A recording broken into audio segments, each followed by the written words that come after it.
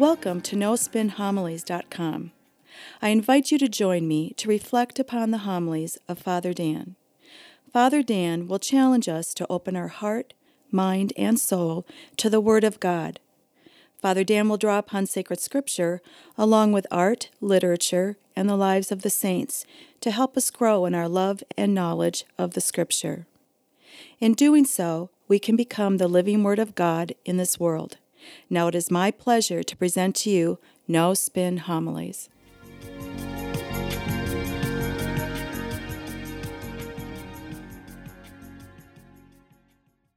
The scriptures for this weekend talk to us about what faith is, its meaning, as well as what it looks like. I'll never forget, Pope John Paul II once said, "Faith, the word faith itself, is the least understood word in all vocabulary." Well, that's so true. If I were to ask a group of people individually what faith is, define it, they would all have different answers. Well, in the first reading from Abraham, as well as in the Gospel, both Abraham and Jesus tell us exactly what faith is, what it looks like. Go into the first reading. Here we have Abraham, called by God. Now, Abraham is the great role model of faith. He is the father of our faith, the father of the Jewish as well as the Christian faith. And God calls Abraham now into mission, into service. Now, Abraham right now is living in Ur, which is present-day Iraq. And now God wants him to basically take everything that he has and move to a foreign country, a foreign land. Now, realize the context in which this is all set in. Abraham is in his 80s. He's living a very comfortable life. He owns his own land, his own property. He owns animals that he raises and sells for income. He has all of his family living around him, so he has everything in the world. And yet now God asks him to leave it all behind, to pull up and leave, to take his entire family, everything that he has, leave his lands and his property behind and go to another country, to a foreign land with foreign languages and foreign customs and values. And so Abraham does just that. The key, he had faith.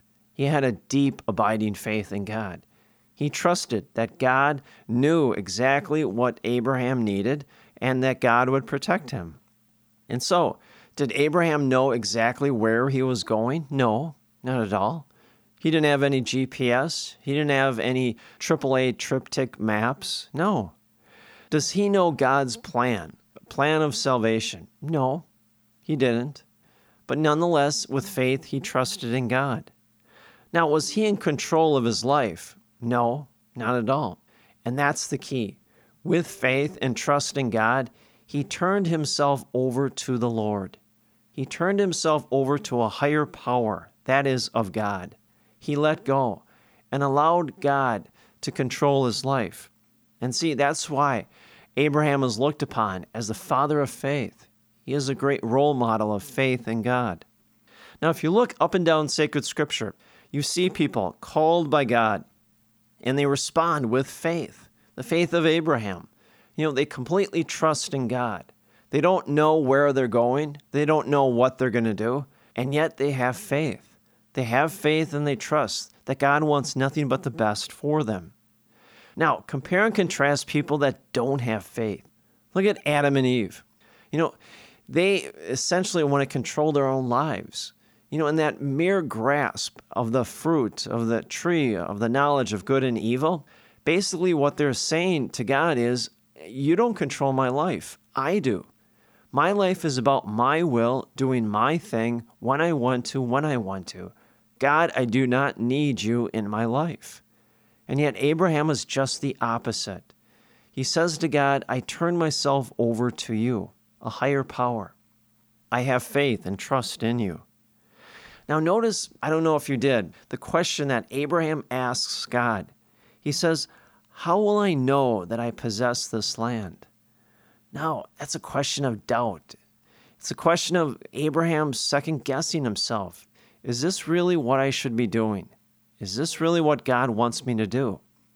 Well, how often do we do the same thing? Doubt enters into our life from time to time. in various magnitudes and various reasons. Maybe we doubt, was this the job I should take? Is this the place I should be living in? Is this the person I should be marrying? We all have doubts. We all have second guesses, even in faith. We say to ourselves, can I trust what is going on? Is this really the will of God? How can I really know that this is what God wants me to do? And so Abraham doubts. Now, what's so important is how God handles this. Does he become angry? Does he pounce on Abraham? No. In fact, just the opposite. He draws closer to Abraham. He gives him the reassurance that what he's doing is exactly what God wants him to do. And how is that? Because God wants Abraham to now enter into a covenant. And it's a very special covenant. It's a covenant in which each gives their lives over to the other. That's why God, in the first reading, he says to Abraham, he gives him the list of animals that he must collect for the sacrifice. He tells them to cut them in half. He says, put half of the animal here and half over there. And this is very true for covenants in the ancient world. Life covenants, if you were to turn yourself over to another person, give your life and depend upon your life for the other person, this is the type of covenant you made. You cut animals up, you put half on one side and half across the other, and then you walked in between those halves. And in doing so, it was a symbolic gesture that you are giving yourself over to this person.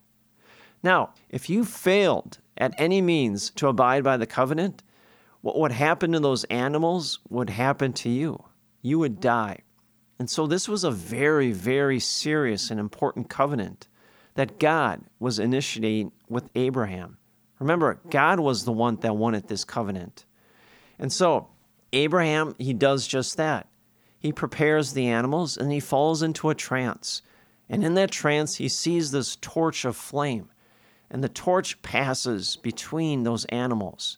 It's God. That torch symbolized God. And it's God who took the initiative to begin this covenant. God wants to give his life over to Abraham. Now, we don't hear it in the scriptures for this weekend, but later on, Abraham will walk between those animals as a gesture in which now Abraham gives his life over to God. Now, what's really happening here? I think God is giving Abraham a glimpse of the goal, the finishing line. Essentially, God is giving Abraham the reassurance and the motivation, the inspiration to tell him what he is doing is right. And see, once Abraham sees that, then he knows. Now he's motivated, inspired to know this is where God wants me to be. This is what God wants me to do. And so he sees that glimpse of the goal, and he remains steadfast in his faith. Well, I think that's a beautiful segue into the gospel. I think that's exactly what Jesus is doing with his apostles. He's giving them all a glimpse of the goal as he takes them up to the mountain to be transfigured before them. We all need a glimpse of the goal. Throughout our life, in all aspects of our life, whether it's work, play, athletics, whatever it is, we always need a glimpse of the goal, some sort of motivation, inspiration to keep us going, so doubt doesn't get the best of us, so we don't fail or give up. I'll give you some great examples. You're running a marathon, 26 miles. Well, the first 10 miles, after a while, your body aches, it pains, and you say to yourself, well, I don't know if I can do this. In fact, I just don't think I can do it, and then you give up. Well, if you're running that marathon, and maybe you're a mile away from the finishing line, and you see that finishing line, you get a glimpse of the goal. What happens? You say to yourself, I don't care how hurt I am, how bad I feel. I see the finishing line. It's so close. I can do it. I can muster enough energy to get across the finishing line. So you motivate yourself. You inspire yourself. And what happens? You finish the race. Or maybe you get on a plane. It's a long plane ride. You're traveling someplace in Europe. Maybe it takes 7-8 hours. Well, you get on the plane ride. After 2 hours, you say, okay, everything's okay. But after 3, 4, 5, 6 hours, you start antsing. You start becoming anxious. You start walking up and down the aisles. You say to yourself, I can't do this anymore. I've got to get out of here. The walls are creeping up on me. But then the pilot, he makes the announcement. He says, we have just one more hour to go before we touch down. Well, now you've seen a glimpse of the goal. Now you say to yourself, 1 hour, that's it? I could do that standing on my head. I've already done 6 hours, 1 more hour is nothing. Well, now you've motivated yourself, inspired yourself to complete the journey. Well, I think that's exactly what Jesus is doing in the gospel. Now realize, Jesus is making his way towards Jerusalem.